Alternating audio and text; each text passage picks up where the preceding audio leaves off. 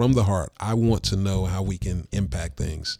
Text the word EIR 2040 to 41411.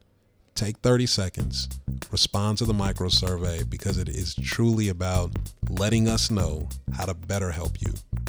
That's Thomas K.R. Stovall. He's the founder of Candid Cup Microfeedback. He is the master at asking single questions and getting data-driven feedback. Here's a quick snapshot of what his startup does. We are a microfeedback company. We can turn any room into an instant focus group in about 60 seconds using one-question micro surveys. I am the entrepreneur in residence for 1871 Chicago. You're listening to Techpreneurs, a podcast about stories of tech entrepreneurs. My name is Clark Buckner. This episode highlights Thomas K.R. Stovall with his story, how he's growing his startup, and also how he frequently collaborates in his community by bringing people together. 1871 Chicago has previously been a significant partner to him already, but here you'll learn how he's taking it all to the next level. 1871 has been a great support. It's the reason why the events that I've been doing have been relevant and why they've grown so quickly. And I think with the Code 2040 Entrepreneur in Residence position, I'll be able to just kind of amplify that platform. So it's one thing for Thomas Stovall in Chicago, one person who's kind of organizing this thing and caring about the community. It's a different situation when you've got Google behind you, when you've got Code 2040 behind you, when you've got an entire nation watching what you're doing and wanting to invest in it.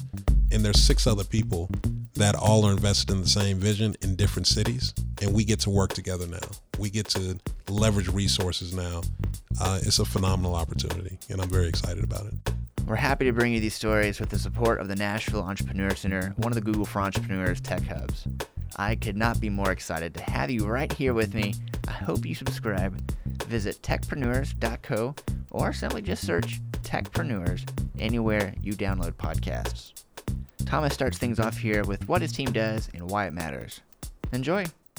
So what we do is, whether it's a room of 500 people or 5,000, we use one-question micro surveys to really get an instant beat on what people have to say really quick. So it works with autoresponders. So you literally text a keyword like EIR 2040 to 41411, and you'll get a one-question micro survey delivered back to your device in less than 10 seconds.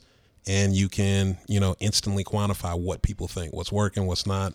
So we do that at live events. We do that in physical environments by integrating micro surveys into the bottom of dinner plates and cocktail glasses, coasters, napkins. Literally, we can track buses, trains, planes, anywhere in the world down to the second. Wow, so you were saying you can hide these in places too? Yeah, we integrate them into an environment. So if you're driving down the street, you might see a banner with a micro survey about road construction. You're walking down the sidewalk in your community. You see a banner on a building. How do you feel about this new construction project in your neighborhood? So it's literally for transportation, it's for government, it's for businesses, anybody who needs to know what people who they work with or do business with think. And that's pretty much everybody. And it's a text, right? It can be. We can use QR code. We can use text message. You can go directly to a URL. A micro survey is online. It's a URL that tracks feedback. It's a one-question survey, 140 characters or less. And how we get people to that URL, we use text autoresponders, QR codes, different mechanisms. What do you think would be a good question we can use for this podcast? Just like a short little way to explore this, because this will help me understand it even more. Well, I think the question is already set up, but the question that I asked is, in terms of impacting Black and Latino participation in their local business communities, number one, do you know what the resources are? And number two, what resources do you need? So The first part of the question really quantifies whether or not people know how to get at the resource, because we know there are some out there. And the second part of the question really finds out what they think they need. All right. So right now, get your phone, right? Mm-hmm. And can you give that number one more, the keyword in the text and the number? You're going to text the word EIR 2040, like Entrepreneur in Residence Code 2040. Text EIR 2040 to 41411. You'll get a one-question micro survey back on your phone, and take 30 seconds and let us know how we can help.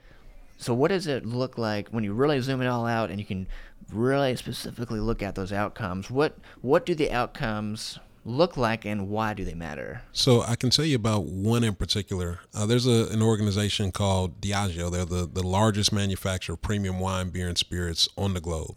And they do really, really large events. And two in particular were the National Black MBA Conference in Orlando and the National Society of Hispanic MBA Conference in Chicago.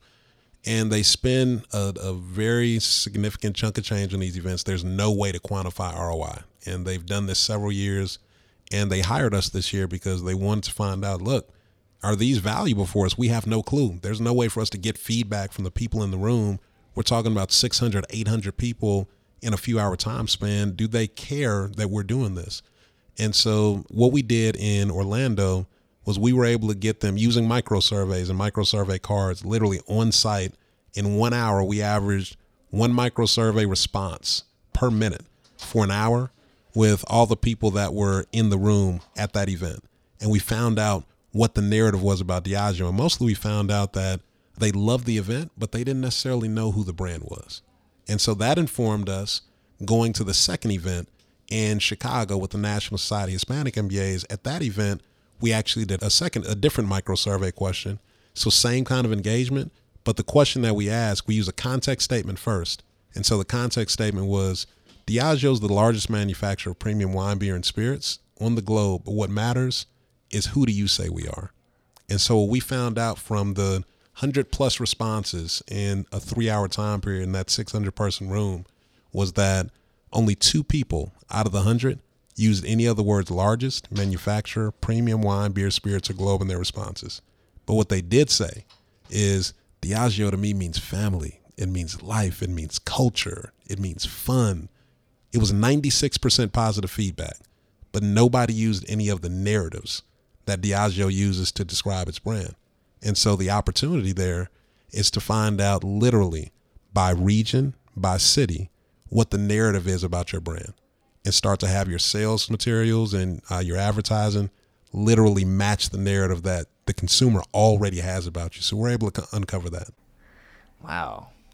What surprises you the most when you do these micro surveys? Is it the brand connection that consumers or a customer has, or is it something else, or is it everything? What else has really surprised you about the outcomes from Candid Cup? I think one of the things that's been really interesting to watch is no 2 rooms are the same. So anything that you would expect to get, people say, what can you get from one question? Well, when you ask one question to a room full of people and get an immediate response, you find out some really interesting things, because you're getting 200, 300, 400 different viewpoints on this one highly targeted thing. And so in aggregate, you actually get a really good view of the whole experience, because people say what they're thinking, but they also are going to give you a bunch of feedback about other areas too. So they'll answer the question, but they give you more. And so that more ends up painting a really clear picture of the entire experience. And that's been, I didn't expect that when I created this software. I thought it was going to answer one question really well. I didn't expect all the peripheral information that would come. And that's been really interesting to watch. So that was in the context of a conference over an event. So how else have you found that you can use micro surveys? Right. So what's been really interesting for us is seeing all the different use cases that people are interested in exploring. Faith-based organizations have reached out.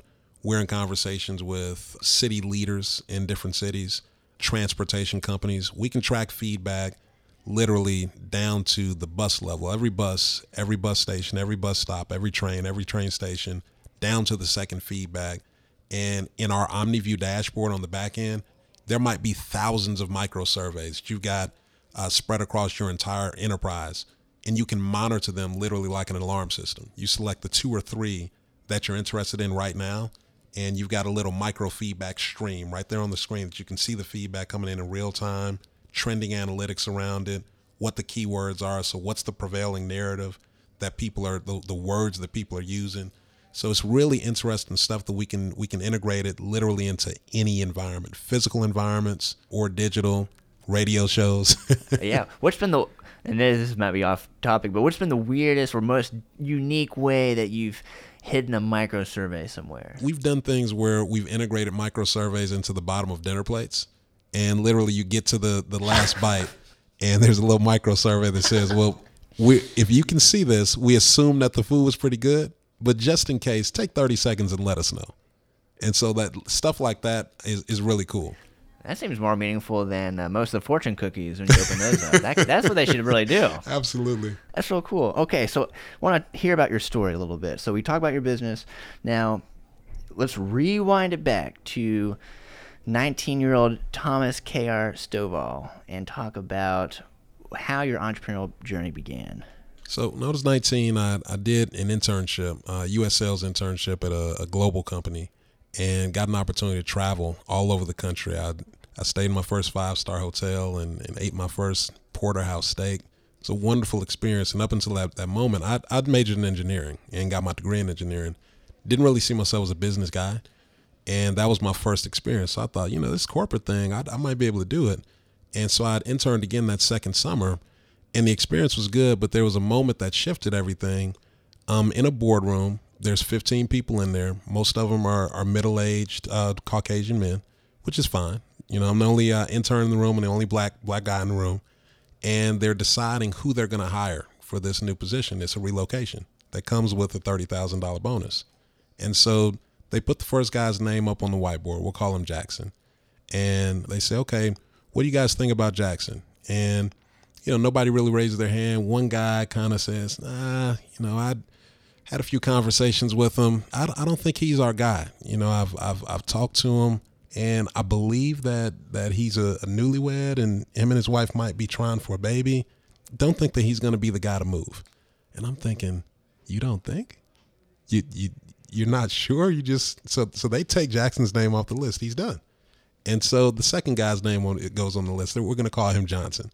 And so they say, okay, who knows something about Johnson? I've had some interactions with him, and in terms of the way he communicates, I just some about him I don't think he's the right person for this leadership position. And just like that, he's off the list. You got one guy who didn't like Johnson, and he's done. And it goes on like this until a name goes on the board that, in general, everybody has a few nice things to say about him, and I guess he's not planning on having any babies anytime soon, and he gets the promotion. And I was floored that this was the way that somebody was chosen for a position. And as we're walking out of that office, I asked my boss, I said, listen, are these other guys ever going to know that they were actually up for this promotion? No. And in that moment, I knew I was never going to work in corporate America. I'm 6'3", I have a goatee. I could hover over somebody wrong in the elevator, and that's it. So I just decided I was going to start. I like business. I'd start my own business, and at the time I loved wheels and performance tires, and I thought, well, I can go back to college and sell this stuff, write it off at the end of the year, and that'll be awesome. So that's how I started in business. I love that. So that's a big turning point. And a couple years later, you find yourself in real estate, right? Mm-hmm. And you're 25. So walk me through this. Mm-hmm. So I finished in school. I did the custom wheel and performance tire business all through school. Sold wheels from New York to LA online, and graduated with my engineering degree. I did that. I continued doing my wheel business for a couple years after school. Never worked in engineering. And when I was 25, went out to LA, got an opportunity to work really closely with a real estate private equity investment firm. And they purchased real estate in San Bernardino, LA, and Riverside counties. And so I'm 25, standing on the auction floor, holding 7-figure checks, buying 3-4 properties a week. I'm in the boardroom helping to prepare presentations for multi-billion-dollar investment firms we approach for mezzanine capital. I am, at the construction site, seeing how these properties were the projects were managed with the contractors. And, eventually I was also at the closing table watching how, the properties got sold at the end to first-time home buyers and investors. I saw the whole thing. And I saw really there were rooms that I got to sit in that you just don't even know exist. And you don't get invited into those rooms unless somebody already in the room says, you know what, this is a good guy. He should be in this conversation. And mostly, if you get invited into the room, you're already in. The deal is yours. It's yours to mess up. And so the way that the conversations went, the first 30 minutes, there was no business being talked. It's just kind of shooting the breeze and checking each other out. And that wasn't what I was used to. I always thought you get in there, you start doing business and you start negotiating. There was no business. It was all just personal relationship. And at the end of the deal, the end of the conversation, 15, 20 minutes talking about terms after everybody, we've talked about golf and where you vacation and everybody likes each other in general and who do we know in common. And then it's just figuring out the general terms, pass it off to the attorney and it's done. I didn't know that's the way the business moved. And so I left that experience realizing that it's about relationship, and that is all that, that really makes business move. Everybody's competent, right? And a lot of us are exceptional. That doesn't get you in the room. Relationship gets you in the room. Wow. Now, you took this experience. We're going to come back to that whole concept of relationships. I know that's a really big part of what Code 2040 is doing with building meaningful relationships from the very beginning. So when we fast forward now a bit more, you're 30, right? And there's tell me a little bit about how the real estate, how that grew over the next 5 years. Okay, so I worked with that private equity investment firm for just under a year. Then I came back to Chicago, and in the span of about 18 months, I went from $3,000 of my personal savings and built my own real estate investment firm to 7 figures in 18 months, and did really well. Got a portfolio of several $1 million worth of real estate. Never lost money on a deal, but the things I didn't know about scaling the business, about managing contractors, about really growing a team, the details, that's where I really dropped the ball. So by the time I was 30, we were paying out somewhere in the neighborhood of about $25,000 cash into this black hole of real estate that popped up because there were a lot of drop balls that kind of snowballed over time. And so I found myself in a position where I'm 30 years old, and I'm literally having to close the doors of my business, start over, no credit, no money in the bank, embarrassed, friends asking me, what's going on, and I've lost my personal residence, all of it. And that's the place that I started Candid from, not right away, because there was a little bit of darkness that you got to walk through. You got to kind of find yourself after you lose that much. But that's where I started. Wow. So now with the Candid Cup, and we did a great demo earlier, so we kind of have an idea of how this works. So now you've been doing that for a few years, and you've also been doing, and this kind of touches back to what you said a moment ago about relationships, and it's all about relationships, and something you're really great at doing is bringing together people. And you have an event series called Black in Tech, and I'd love to hear more about the event series and also kind of how you're bringing that into your EIR role at 1871. For me, the Black in Tech event series is an opportunity to take a blueprint that I've been shown for launching businesses. I've learned from great mentors over the years, and it's an opportunity to bring in founders from all over the country who've raised and generated millions of dollars. The founders that have been on our stage for the Founder Series have done $35 million of business. They're people who you've heard of. If you Google them, nationally recognized, and they come in, they share their stories to 200 people at 1871 per quarter.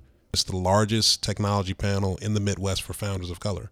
And so, it's an opportunity for people who just don't really know how to build to see somebody who they would think is totally out of their league. And by the end of the conversation, they realize, wow, this guy's just like me. He didn't have much when he started. He just used what he had and built what he built, and then took that one milestone and turned it into 2. And it's a very vulnerable panel. And I think that's why it works. And people, they take that and they actually go and build something.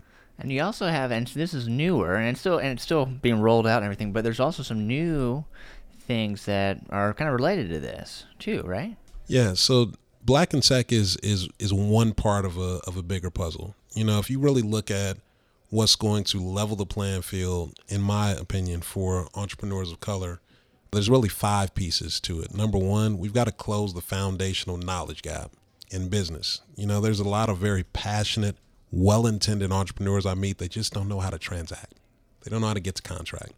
And so that first piece, we got to close the knowledge gap. Number 2, we really have to create consistent access to capital. And so what that means is having a community of early stage investors that are willing to put money behind emerging technology companies run by founders of color. And we know these people by name. They're actively looking at our deals. They do cut checks because we bring a vetted community of entrepreneurs with traction. And, they have their business together. They have their paperwork together. That's number 2. Number 3 is you have to have opportunity sourcing. And on the other side of that, you have to leverage relationships with people who are centers of influence. Opportunity sourcing to me means having a minimum of 5 corporate partners at the table who are willing to commit with a name on the dotted line and say, you know what, we're willing to take $5,000 every quarter and invest in 2 small companies, give them a contract. We're going to cut out all the red tape, and we're going to give them a 90-day beta trial, put them in a dark department somewhere where nobody has to see, and we're going to give them a shot. And if they can produce outcomes that make a difference for us, then we're going to help them expand from that 1 department to 2 to 5, and then regionally. If it doesn't work out, you know what? It was a great opportunity for them to learn.